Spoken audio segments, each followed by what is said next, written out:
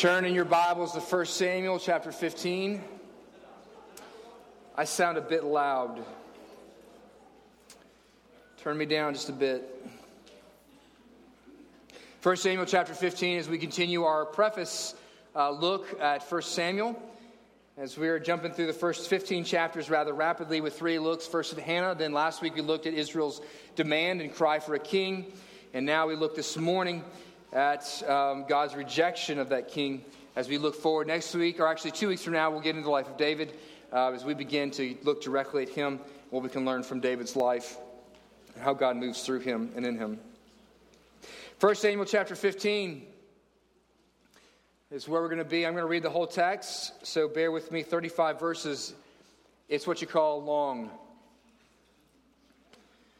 So read along in your own Bibles as I read out loud. And Samuel said to Saul, "The Lord sent me to anoint you king over his people Israel. Now therefore listen to the words of the Lord. Thus says the Lord of hosts, I have noted what Amalek did to Israel in opposing them on the way that when they came up out of Egypt. Now go and strike Amalek and devote to destruction all they have. Do not spare them, but kill both man and woman, child and infant, ox and sheep, camel and donkey." So Saul summoned the people and numbered them in Telaim, 200,000 men on foot and 10,000 men of Judah. And Saul came to the city of Amalek and lay in wait in the valley. Then Saul said to the Kenites, "Depart, go down from among the Amalekites, lest I destroy you with them. For you showed kindness to all the people of Israel when they came up out of Egypt." So the Kenites departed from among the Amalekites. And Saul defeated the Amalekites from Havilah as far as Shur, which is east of Egypt. And he took Agag, the king of the Amalekites, alive, and devoted to destruction all the people with the edge of the sword. But Saul and the people spared Agag, and the best of the sheep, and of the oxen, and the fattened calves, and the lambs, and all that was good, and would not utterly destroy them. All that was despised and worthless they devoted to destruction. The word of the Lord came to Samuel. Verse 11, "I regret that I have made Saul king, for he has turned back from following me and has not performed my commandments." And Samuel was angry, and he cried to the Lord all night. And Samuel rose early to meet Saul in the morning, and it was told Samuel, Saul came to Carmel, and behold, he set up a monument for himself, and turned and passed on, and went down to Gilgal. In verse 13, Samuel came to Saul and said to him, "Blessed be to you the Lord. I have performed the commandment of the Lord." And Samuel said, "What then is this bleating of sheep in my ears, and the lowing of the oxen that I hear?" Saul said, "They have brought them from the Amalekites, for the people spared the best of the sheep and of the oxen to sacrifice to the Lord your God, and the rest we have devoted to destruction." Then Samuel said to Saul, "Stop, I will tell you what the Lord has said to me this night." And he said to him, "Speak." And Samuel said, "Though you are little in your own eyes, are you not the head of the tribes of Israel?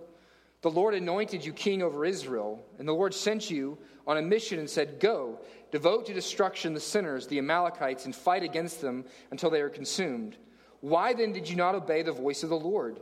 Why did you pounce on the spoil and do what was evil in the sight of the Lord?" And Saul said to Samuel, "I have obeyed the voice of the Lord.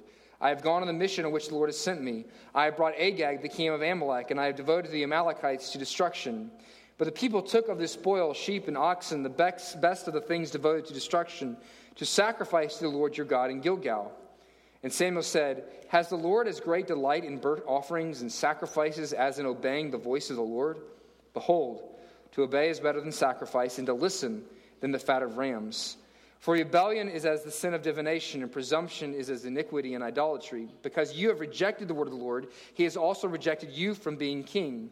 And Saul said to Samuel, "I have sinned, for I have transgressed the commandments of the Lord in your words, because I feared the people and obeyed their voice. Now therefore, please pardon my sin and return with me that I may bow before the Lord." Samuel said to Saul, "I will not return with you, for you have rejected the word of the Lord, and the Lord has rejected you from being king over Israel." And as Samuel turned to go away, Saul seized the skirt of his robe, and it tore. And Samuel said to him, "The Lord has torn the kingdom of Israel from you this day, and has given to it a neighbor of yours who is better than you. And also the glory of Israel will not lie or have regret, for he is not a man that he should have regret." Then he said, "I have sinned. Yet honor me now before the elders of the people and before Israel, and return with me that I may bow before the Lord your God." So Samuel turned back after Saul, and Saul bowed before the Lord. And then Samuel said, "Bring here to me Agag, the king of the Amalekites." And Agag came to him cheerfully. And Agag said, "Surely the bitterness of death is past. And Samuel said, "As your sword has made women childless, so your mother will be childless among women." And Samuel hacked Agag to pieces before the Lord in Gilgal. Then Samuel went to Ramah, and Saul went up to the house in Gibeah of Saul. And Samuel did not see Saul again until the day of his death. But Samuel grieved over Saul, and the Lord regretted that he had made Saul king over Israel. The word of the Lord. And we say, praise be to God, even to this text. Challenge you to read this story to your kids every night this week before bed.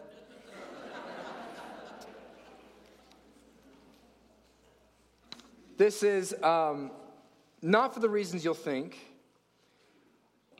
As I read this and studied this, I think I came to a sense this week that I think this is one of the saddest stories of all of Scripture.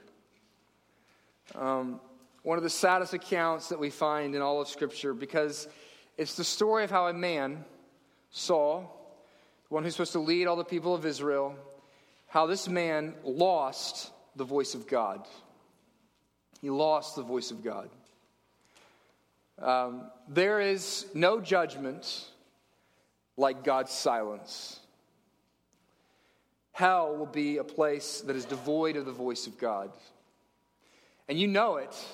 When your marriage ain't going right, when you've offended your wife, when you know you've really messed up, there ain't screaming and yelling. There's just silence. Silence. Saul has lost the voice of God in this text. At the very beginning of the text, and what we see in Saul's life is that God is speaking to Saul. He's communicating to Saul. We see here that God comes and commands him. He confronts him. That God convicts Saul of sin. But at the end, what we see is God's silence. So why does Saul lose God's voice? That's the first thing I want us to look at, and we'll spend 95% of our time this morning. The reason why, and I'm going to start in an odd place this morning, in verse 17. The nature of the text builds up to verse 16 and 17, and the high point of the text emotionally, and even if you look at the structure of the text, is it builds up to 16 and 17, and then flows out of 16 and 17. And here we get a sense of what is going on, and the heart of why Saul rejected the voice of God. And it's this: that Saul rejected the voice of God because the greatest desire of his heart is not to hear from God, but the greatest desire of Saul's heart is to be great in his own eyes, to be great in the eyes of other people. In verse 16 and 17, we see it. It's an odd place. Saul is actually he's blame shifting for just a moment about the failures here to obey God's word. In verse 16, the high point emotionally, as Samuel says, this is a rather emotional word for a prophet. He says, "Stop, enough. I've had enough of hearing your excuses, Saul. Stop." And he says, "I'm going to tell you what the Lord has told me." And Samuel said this. And we get an insight into Saul's psyche from what Samuel says to him.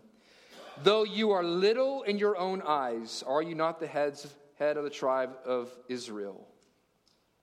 Now, you might think that there's not much to that, but if you actually understand the context of what's going on in 1 Samuel and who Saul is and get a better picture of who he is, this actually speaks volumes about who Saul is. You see, Saul is a man who I think you would see here is a man who is struggling with an insecurity problem. That Saul views himself as little and small, and there is no one who is more dangerous in this world than those who view themselves who are insecure men. I remember experiencing this with a guy that one of my sisters brought home. She was dating at one point. He was not a believer, and he was also like 5'6" and about $110. And what I was most distressing was I was actually quite happy because then I could beat him up if something went bad.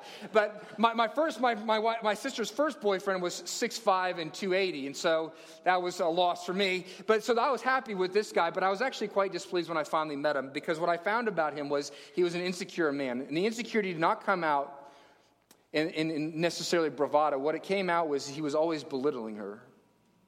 Because insecure men are the men who have to try to find greatness in other places. They look at themselves and they see that they're weak. And this is actually who Saul is. You see, Saul, despite outwardly being a man of great stature, but despite outwardly being a man who has great good looks, despite outwardly having great victories early on in his kingship, is a man of deep insecurity. Inside the body of this great warrior is a man who has a deep and desperate Napoleon complex. He is a little and weak man inside. And this is seen in a number of different places. In 1 Samuel chapter 10, when they are going to anoint Saul king over Israel for essentially his inauguration, we see this, that he is a man who is fearful of the throne, that he is not trusting in God's provision for him, and so that when they go to inaugurate the king, they're missing something. They're missing Saul. And where is Saul? Saul is so petrified about this role of becoming king over Israel that he is hiding among the baggage in which everyone had brought and put in a tent to store during the inauguration. And he's a man that they had to drag out, despite the fact that God had ordained him. Despite the fact God said, "You are my man." And God had poured his grace upon him. What is Saul thinking about?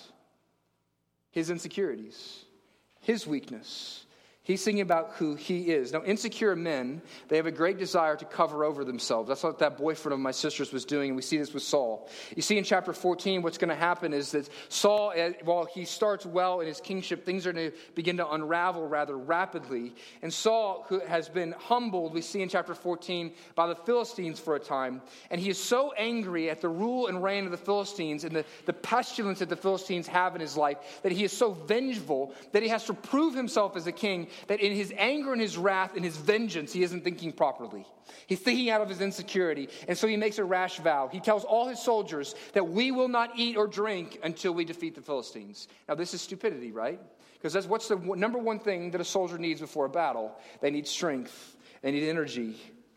And yet he makes this petulant vow out of his vengeance and out of his insecurity. And when it is found out of his own son Jonathan, who isn't around here when Saul makes him take this vow, he doesn't know about it. Saul actually, with his manservant, goes up and takes out a citadel of the Philistines all by himself, wins a great victory, and at the end of it decides to have a little honey. And Saul finds out about this, and Saul is such an insecure man that he cannot handle the fact that his son, even if he didn't even know about the vow, he cannot handle the fact that his son has flaunted his authority and flaunted his rules. And so he's going to actually have his own son put to death until the army of Israel says, we ain't doing that. Jonathan's the best one around here. And so what we see is that Saul is so embarrassed by his son that he's willing to put him to death in order to cover over himself, to save face for himself. What Saul communicates to us is something in us.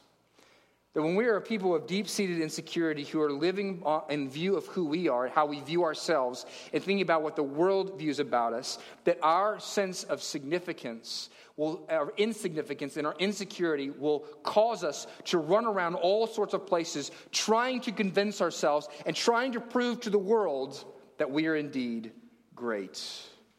And when that becomes the focus of your life, it trumps everything else, including the voice of God. And that's what we see with Saul. I'm going to talk this morning essentially of 3 points on this major heading of the voice of God lost. But Saul loses the voice of God because he is seeking, his longing to be great in his own eyes and in the eyes of others leads him to do 3 things. And the first is this. Saul's longing to be great in his own eyes leads Saul to disregard God's voice.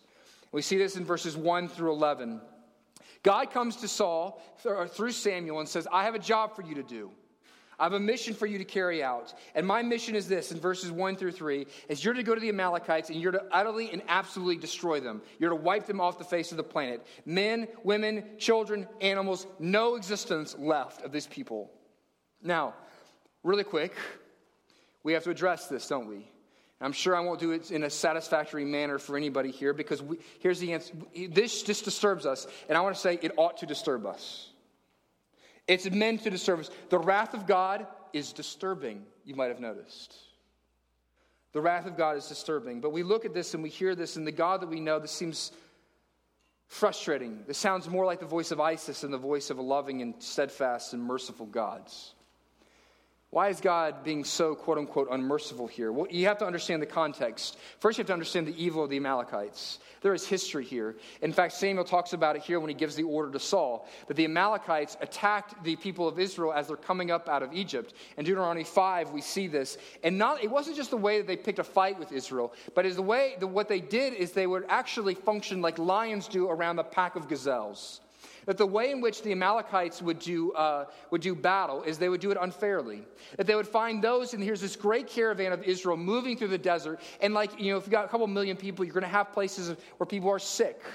You're going to have the old and the infirm. You've got families with children who cannot move as quickly. And you're going to find these disparate groups who begin to get separated from the major band of Israel, or on the outer parts for those who have been sent outside the camp because they have some sort of infectious disease. And so they have to wander and fall behind the group that is moving through the desert. And it was those people that the Amalekites would come in, and they would take their supplies and they would put them to death. Men, women, children, they would slaughter the people of Israel who actually fell behind. This is the pattern of the Amalekites. And actually, if you want to read about the evil of the Amalekites, go to Amos chapter 1 and chapter 2, where we see their description of the wars in which they raged and the atrocities that they committed. And yet God has been patient with them. God indeed, it says, in Psalm 34 says, God is slow to anger. He is steadfast, he is gracious, and he is merciful. What we see here is that in Deuteronomy chapter 5 and Exodus 17, which give us the account of when the Amalekites attack Israel, that is some 300 years earlier. And ancient Near Eastern history would tell us that for the 300 years since then, the Amalekites have not changed at all. There are people who are essentially run around slaughtering the other people groups in Canaan and in the Sinai desert. And so Psalm 34 verse 6 talks about God being slow to anger and God being merciful. But verse 7 of Psalm 34 says this, but yet he does not leave the guilty unpunished. And so yes, God has been merciful. And he has been patient, and he has been steadfast in his mercy. And yet there does come a time in which God, and in the attribute and the beauty of his character, of his wrath, says, enough. Enough. And this is the day of reckoning that has come for the Amalekites. But I want you to understand this, that this is not just a genocidal war for the greatness of Israel. This is not just slaughter for slaughter's sake. This is not like the Rwandan genocide, and the genocides that we see so much now are genocides of vengeance, in which one people group seeks to rise up and take what they think is rightfully theirs by destroying the people who have been oppressing them maybe for a couple hundred years. That's not what's going on here. What God calls, there's a specific technical word that Samuel gives to Saul here. It's the word harem in the Hebrew. The type of war that are supposed to go out. It's a just war, or it's called a holy war. This is not to be like the wars of other nations, because Israel's to be different. What God is calling Israel to do and to be here is to be God's arm of justice to bring about his right wrath upon the Amalekites. Now, where do we see that? What are the implications of that for Israel? Well, the implications are this. Israel, from this war, unlike almost all other wars in history, Israel's going to win the victory, and yet they should not be able to capitalize on this war in one way at all. They are not to take the spoils of war. They are not to keep the king alive. They are not to take the people as slaves to serve them. These people, they are supposed to destroy them as an act of God's justice. But the people of Israel are not supposed to gain anything, because this is an act of God's divine justice, not as a means of making Israel look great in the eyes of the worlds. And so that's the call here. It's different than necessarily the reasons why we carry out wars. And yet, what do we see Saul do? Does he obey God's law? Does he obey God's command here? Verse 9, but Saul and the army spared Agag and the best of the sheep and the cattle, the fat calves and the lambs, everything that was valuable. It goes bad. In other words, they do the very thing that God called them not to do. God had said, this is not to be like a war like all the other nations declare war. This is supposed to be a holy and just war. And therefore, you're not supposed to gain from this war. And yet, what do we see? That Saul has said, he's actually flipped it on its head. He's made it an unjust war. He's made it not about the justice and the holiness of God, but instead has made it about his own personal agenda. And we see it in the fact that he takes the lambs, he takes the sheep, he takes the oxen. It's about them. And we also see that he spares the life of Agag. Now, why would Saul have done that? Well, back then, if you had a great victory, you wouldn't make for yourself a cool little trophy. Like, you wouldn't go down to McEvers and make yourself a cool trophy and on this day in 2018, we slaughtered a people group. Right? That's not what you would do. If you want to declare about how great you are as a king, your trophy would actually be the king of the nation that you defeated. That you would take that king into captivity, and about once a year you'd celebrate. You'd have a celebration for yourself, where you'd have an anniversary of the day that we beat the Amalekites, and you'd have a big parade, and you'd bring the king of the Amalekites out, and you'd bring him out in front of all the people, and Saul would be able to go, look at me, I'm the king over kings. Aren't I great? You see what's going on here? See, that desire to cover over his own personal insecurity, his desire to make himself no longer view himself as small, but to be viewed by the people in his nation and the nations of the world as great, brings him to the place where he is willing to disobey God's command in order to bring himself accolades and admiration and the affection of the people. That's the first thing we see.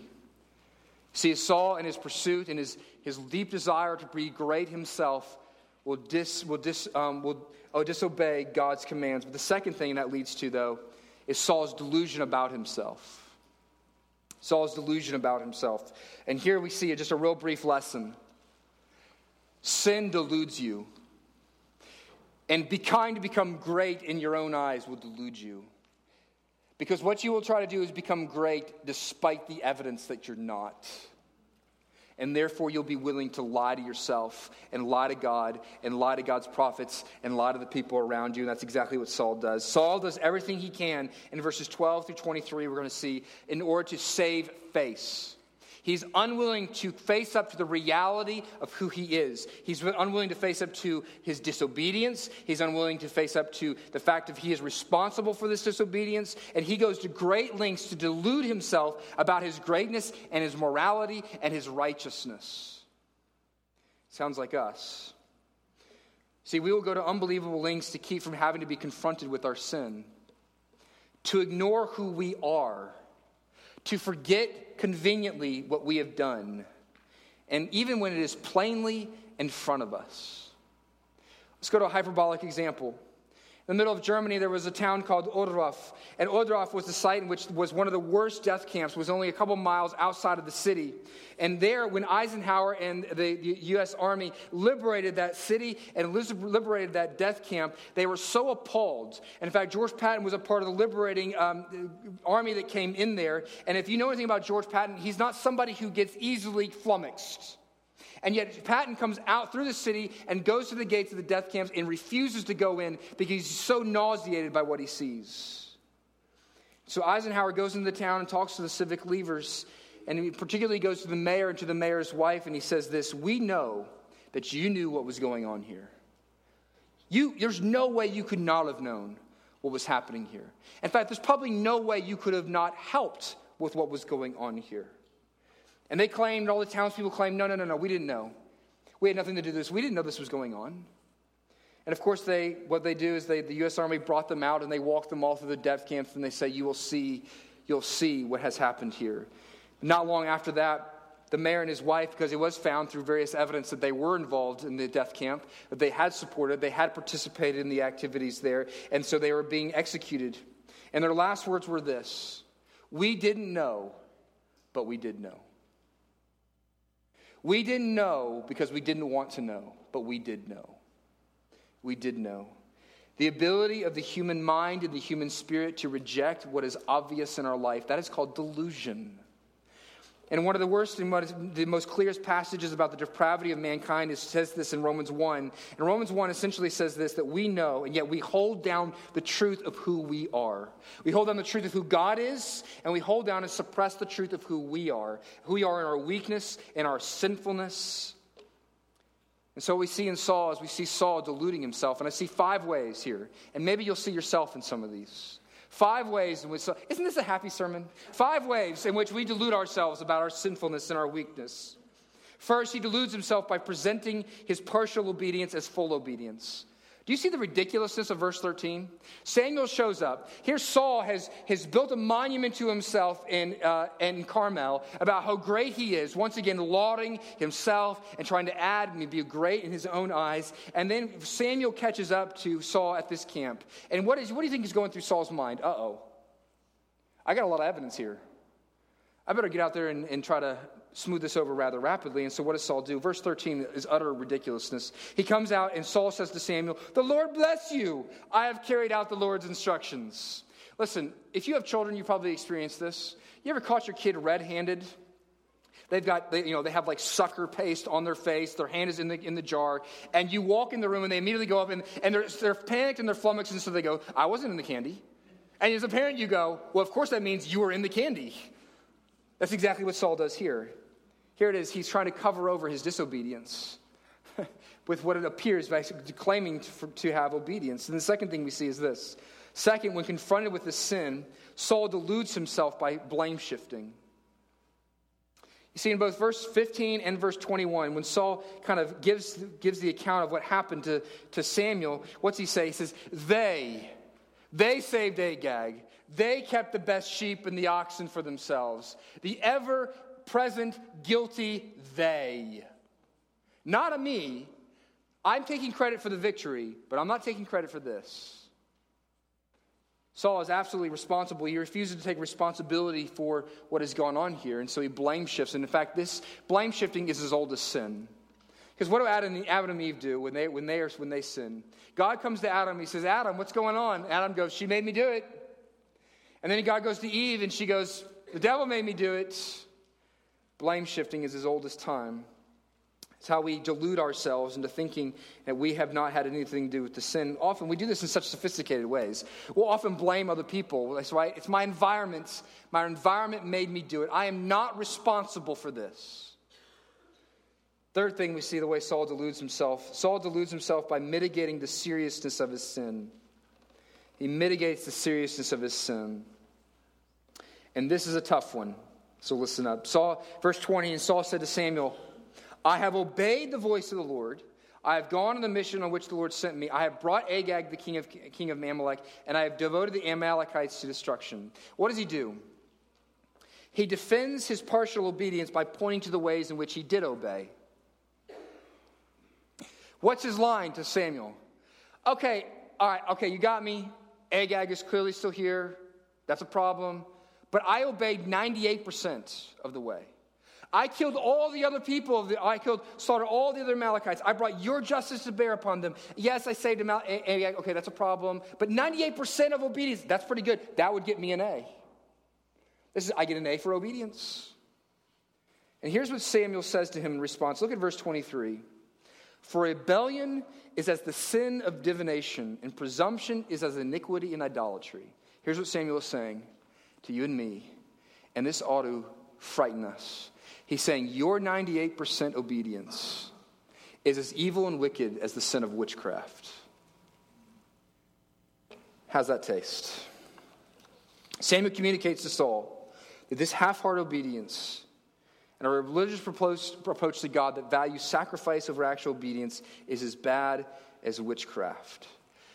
So let me just give you an image of what God is saying about sin, about your half-hearted partial obedience.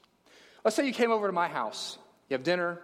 We have a great time. And I say, hey, let's go upstairs. I want to show you something. And I take you upstairs, and I pull out a pentagram. I put some candles out, and we begin to do Satan worship.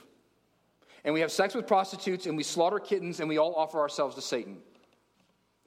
That's what God is saying your partial obedience is like. That says that kind of witchcraft, that this is the kind of, that your obedience, God wants to spit out of his mouth. That's how revolting it is to God. It is that disgusting and that foul. Yet there are all kinds of us in this room who are giving halfway obedience, 90% obedience like Saul, and it doesn't bother you at all. And it doesn't bother you, and this actually is so shocking to us because we've become so used to viewing our obedience in this way. And we're okay with it. So we say, man, I'm dating somebody I shouldn't. They're not a believer. I know, if we got married, we're unequally yoked. But it's okay. They're a good guy. 90% of obedience. It's a good person. We love each other. Cheating in a small way in your schoolwork, your taxes. Listen, I cheated on one test out of the 5. That's 80% obedience. That'll get me at least a C in obedience. Like the sin of witchcraft. Something God has told you to do. Some sacrifice God has called you to make. And you say, I'll do half the sacrifice. I'll give half. You're commanded to forgive. You're commanded to forgive. And yet some of you are holding out bitterness and anger against somebody perhaps in this room.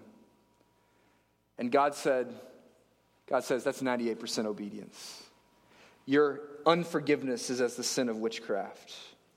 You see, would you be willing to put your sins in the same category as Satan worship? I told you it's kind of tough. But here's the issue. God says, I want you to do this. I want you to obey me. Don't give me half-hearted obedience. Sin is not wicked because of what you do ultimately. You got to get that out of your mind. Sin is wicked because of who authority you reject. That the violation of sin is the grossness and the disgustingness of the violation is because of the holiness and the beauty of the one you violate. But that is what your sin is like. Fourth, Saul deludes himself with his religious sacrifices. Again, we go to verse 20 and 21. And Saul said to Samuel, I have obeyed the voice of the Lord. I have gone on the mission which the Lord sent. I have brought Agag, the king of Amalek, and I have devoted the Amalekites to destruction. But the people took of the spoil, sheep and oxen, the best things devoted to destruction, to do what? To sacrifice to the Lord. Samuel, don't you see? Don't you see? I disobeyed for God. Don't you see, we kept these animals because, look, aren't we're so religious that we thought, these sheep are so great. Wouldn't God like us to sacrifice them for him? And here's Samuel's response in verses 22. And Samuel said, has the Lord as great delight in burnt offerings and sacrifices as in obeying the voice of the Lord? Behold, to obey is better than sacrifice, and to listen is better than the fat of rams. In other words, he's saying, God doesn't want your daggum sacrifices. He wants your obedience. Is God excited about your token offerings to him? Because here's the reality of how so many of us view our lives. We think this way. We're like Saul, and Saul goes, okay, we didn't quite obey, but I'm gonna sacrifice for you over here, and that should cover my disobedience over here. And that's how we do it. Okay, I've got this area of my life in which it's full of sin, and I'm not rooting it out, and I'm not fighting against it, and yet I'll do this over here because that'll help me cover and not think about that sin over there. Me and God are good, right? Me and God are good. And what you do when you do this is, one, you once again mitigate how evil sin is, because you think that your sacrifices over here can cover over your rejection of the authority of a holy God over here. It's not the way it works. Religious service is one of the most often used means of saving face publicly, but in the end, it does nothing but delude us that we're okay with God, that we don't need God, and that actually we're great in our own eyes. Let me give you this illustration. Elizabeth Elliot tells about her little brother Tommy, to help kind of describe this the way we often view these things is this. They had a rule in their house, so they had a bunch of paper bags. You know, you get from the grocery store, and then you stack them in the one, or the plastic bag. You have all the other plastic bags inside the one plastic bag, and they, as little kids, would get them out, and they'd play with them. And the one rule was you can get them out anytime you want. You can play with them, but you had to put them back. And well, little Tommy one day played with plastic bags, and then decided he was done, but then put them away, as his parents had instructed, and began to go and play at the piano, as he loved to do. And he was playing beautiful hymns to Jesus. Wonderful hymns. And his dad came in and said, Tommy, you're not obeying. And Tommy said, but I'm playing beautiful worship music to Jesus. And his dad quoted this verse, Tommy, it is better to obey than sacrifice. What are the sacrifices that you're using to cover over your disobedience in other areas? Where are you playing hymns to Jesus in order to cover over the fact that you've disobeyed him in the kitchen? Fifth and finally, Saul deludes himself with false repentance. He deludes himself with false repentance. You see this in verse 24 and 25, and I'll drop down and see it again, verse 30 and 31. Saul said to Samuel, I have sinned. Okay, he's confessing sin. He's been convicted. I have transgressed the commandment of the Lord in your words because I feared the people and obeyed their voice. Now, therefore, please pardon my sin and return with me that I may bow before the Lord. Verse 30, then he said, I have sinned, yet honor me now before the elders of my people and before Israel, and return with me that I may bow before the Lord, your God. So Samuel turned back after Saul, and Saul bowed before the Lord. Now here's the question. Is this repentance? You play the pastor. Saul comes into your office, and he says these things. I've sinned. I've transgressed the commandment of the Lord. Let's go make sacrifices together. Is this repentance? I'm going to say no, it's not repentance, and I think there's two reasons why, two bits of evidence to look at. One is Saul's life doesn't change. The pattern in Saul's life from this time out is that Saul is constantly rejecting God's commandments and God's voice in his life. That's one thing. You see, because repentance is not just a confessing that I've broken God's law. Many of you can do that. Many of us can acknowledge that we've broken a law. so that we're repentant of it. And that repentance means turning away from it. But the second thing within the text, here's the evidence we see here. That Saul, and the evidence is that Saul asked Samuel to go with him to worship. Now you have to understand what is going on here. What Saul is asking Samuel to do is to go and to carry out what is called the national sacrifice. This is what they would do after a victory like this, after a battle. They would go and thank God and give sacrifices. And what Saul wants, despite the fact that he has disobeyed God, despite the fact that God has said, I'm rejecting you as king over Israel, what Saul wants is he wants Samuel to come and he wants Samuel to validate his kingship. Because if you have God's holy man with you, that looks good for the photo op. Samuel thinks I'm a good guy. Samuel approves of my actions. Samuel went with me to sacrifice. This is actually made most clear in verse 30. When Saul says this, and it shows what Saul is actually after.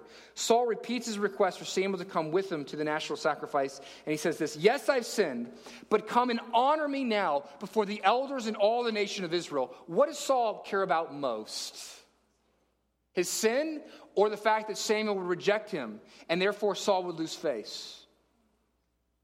We've put it this way. Maybe you say you talked about this with your kids. Do you care more about your sin or do you care about the consequences of your sin? You see, Saul once again shows here that what he is after more than anything else is to appear great in the eyes of other people. That he would look moral, that he would look like he's got political power, that he's got God's holy man approving of him. Saul is not worried about his sin. He's worried about the consequences of his sin to his political career. So true repentance is a repentance that grieves not over the consequences of sin, but it grieves over the sin itself. Are you broken of your sin? This is a false repentance. And when we carry out in false repentance, we do nothing but lie to God and delude ourselves. Now, because of this, because of Saul's unwillingness to heed the voice of God, because when God comes and commands and confronts and convicts, ultimately there are consequences that lead Saul to lose the voice of God. He leads into God, he becomes greater, more and more distant from God. And that's the last thing I want us to see, Saul's distance from God. Because of his pursuit of greatness in the eyes of others and in his own eyes, he becomes distant from God. We see this in a number of places. There's actually a progression in which God and Saul become more and more separated.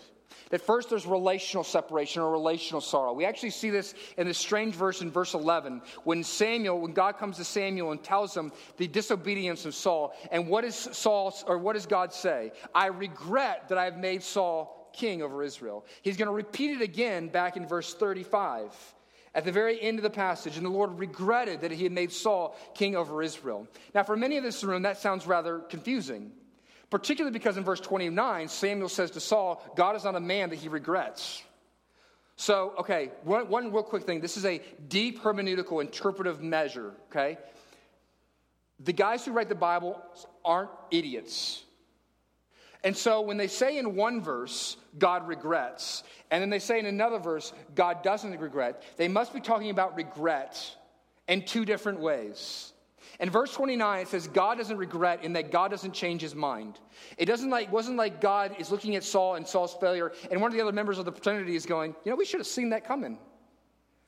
We know all things that are going to pass, so we should have kind of checked out what's going to happen with Saul. No, that's not how God functions. God knows everything that's going to come to pass. God doesn't change his mind like you and I change our minds. But what we see here when he talks about regret is God has sorrow over Saul's sin. In other words, he is sorrowful over that Saul is ruling over Israel, and this is a man who won't listen to God's commandments and God's voice.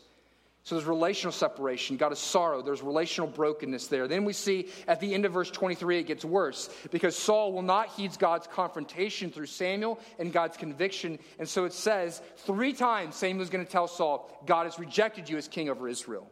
Now, I actually want you to see here that in this judgment, there is grace.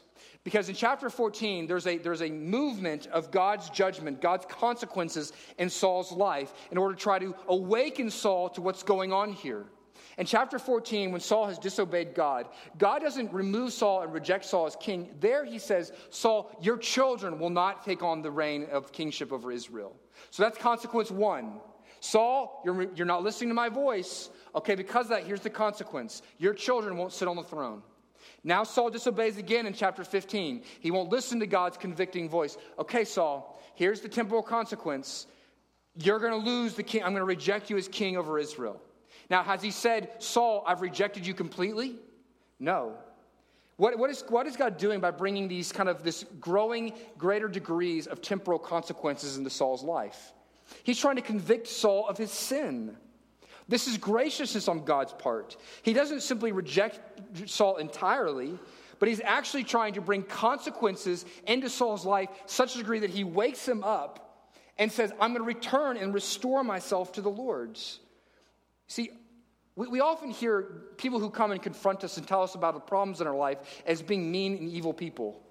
You see, with Samuel being kind and nice in these words, Samuel says, he tears his clothes, and Samuel uses it as an illustration. He's like, this is what's going to happen between you and the kingdom.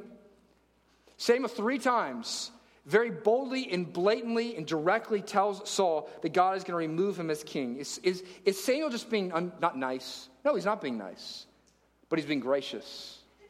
Because he's trying to awaken Saul to what's going on here, that he is moving more and more away from the Lord. But in the end, Saul rejects God's commandments. Saul rejects God's confrontation. Saul rejects God's conviction. And so finally we see at the end that if you reject God's voice enough, eventually God grows silent. God stops speaking. Verse 34 and 35 is where we're at. Then Samuel went to Ramah, and Saul went up to his house in Gibeah of Saul. And Samuel did not see Saul again until the day of his death. But Samuel grieved over Saul, and the Lord regretted that he had made Saul king over Israel. So I said this is the saddest book of the Bible, one of the saddest stories in the Bible, for a reason. Because what we see here is that what God has done by Samuel being separated from Saul, this is less about geography. It's that Saul will never hear the voice of God through the mouth of Yahweh's prophets. He will no longer hear from God himself. And in fact, we're going to see that this becomes so unbearable and so distressing to Saul that at one of the last scenes of Saul's life, what does he do? He goes to the witch of Endor, and he says, Samuel has died at this point. He says, conjure up Samuel, because I want to hear the voice of Samuel. He's lost the voice of God in losing the voice of Samuel. All Saul has is the unbearable silence of God. That's all that's left. You see, there is a point where if you repeatedly reject God's voice, you will suddenly find yourself unable to hear the voice of God anymore.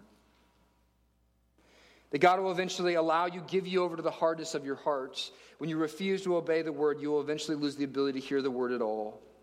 And one of the last scenes of Saul's life, we're going to see here, that he is a man who is silent with God. There's no relationship. And not only that, but even the Lord is sorrowful. God is silent. There's no relationship between Saul and God. And even it repeats there again that the Lord regretted that he has made Saul king over Israel. Here it is at the very end of the story. Not only is God silent in regards to his relationship with Saul, but God is sorrowful himself. Listen, that's a sad story. The story ends with the loss of silence and this sorrow. Now, here's the question we could ask in regards to our overall series in 1 Samuel. Why in the world did God have Saul become king anyways? Couldn't we have saved a bunch of time if he had just gone straight to David, where things start to get good? It would have saved us the last 3 weeks. That would have been nice. Why do we have the first 15 chapters? Why do we have this Saul character? Well, you might remember last week, why does God give Israel a king? To give them a king to show them what the king like the nations is like. As a means of judgment. It is clear that God selects him to be king over Israel so that he can show them that Saul is exactly like the king of the nations. He's insecure, he's petty, he's selfish, he's vindictive, he's unjust, he's brutal, he longs to be praised. Sounds like the rulers of this world. That's the kind of king that Saul is, like the king like all the other nations. But what 1 Samuel is saying is there is a king. Anybody who's reading this knows in 1 Samuel, the original readers would have known David is coming. Now here's the issue. You look at David's life and Saul's life, and you look at David's sins. David's sins appear a lot worse. Why has David not received the silence of God? Because the main difference between Saul and David is this. It's because David knew where to reclaim the voice of God, and that is at the foot of grace.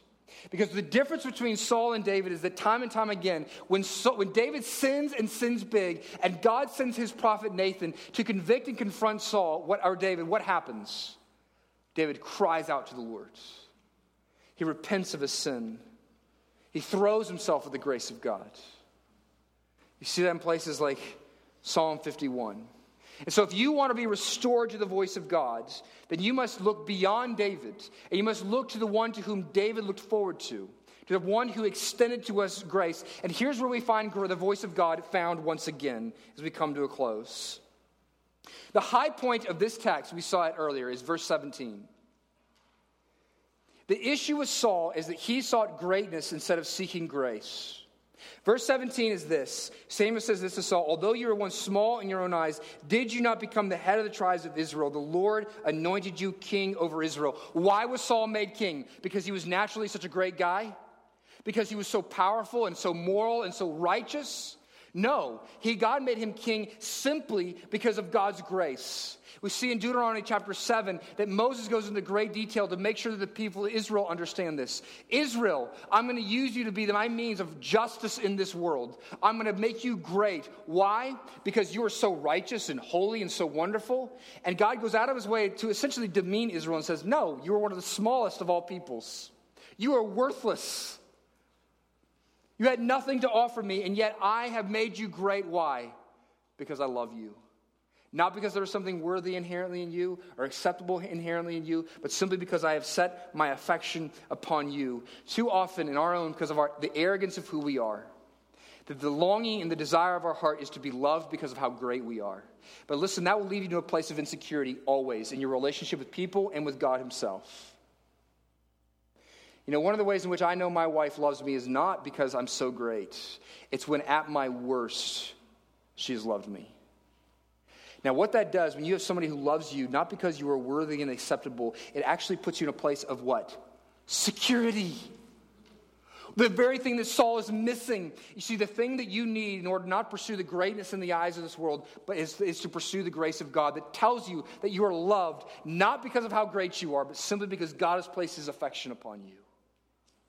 And so the difference between Saul and David is that you would run to the grace of God. And what is the grace of God? How do we get it? The one who is the anti-Saul has bought it for you. You know what grace? There's a great acronym. Grace.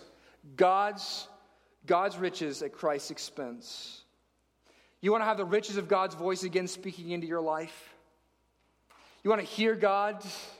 You want to hear God's commands and hear God's conviction and hear God's confrontation, and you want to hear God's love over you? Then, my goodness, you must run to the grace of Jesus and must look to the one who has purchased grace for you. And it was the perfect, the better Saul, the one who is the antithesis of Saul. You see, Jesus came, and is he disobedient like Saul? No, he's perfectly obedient. And yet he still pours himself out as a sacrifice. Saul looks to sacrifice to cover over his disobedience. Jesus needs no sacrifice. So why did he pour out a sacrifice? So that he may cover over you. So that you might once again hear the voice of God in your life. So that the silence of God would not reign over you, but instead you'd hear the voice of God who speaks to you who you are. And how do we get that? Because on the cross and in the garden, did Jesus have the voice of God? No, he lost God. He lost the voice of the Father. He got silence so that you and I may be restored to the one who speaks over us, his deep affection and love for us. Listen, true greatness does not come by running around to the things of this world seeking to make you great in your own eyes. True greatness comes when you realize how little you are, and you throw yourself at the feet of Jesus. We end with this quote from Dietrich Bonhoeffer. Because the place that we need to go is with one another. The place where you're going to be reminded of this is you need Samuel friends in your life who communicate to you about the need to go to the gospel.